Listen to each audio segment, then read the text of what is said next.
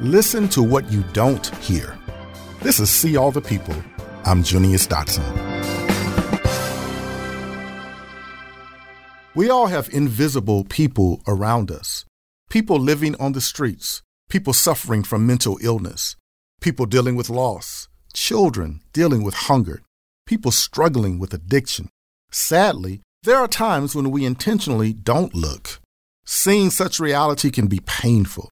Even so, I believe being a disciple demands that we step outside our doors and see all the people. As you go along your way, look around. One of the best ways to do that is to walk. Walk down Main Street, the back streets in your neighborhood. Have coffee in a local diner and talk to people. Hear their stories and listen to what they don't say.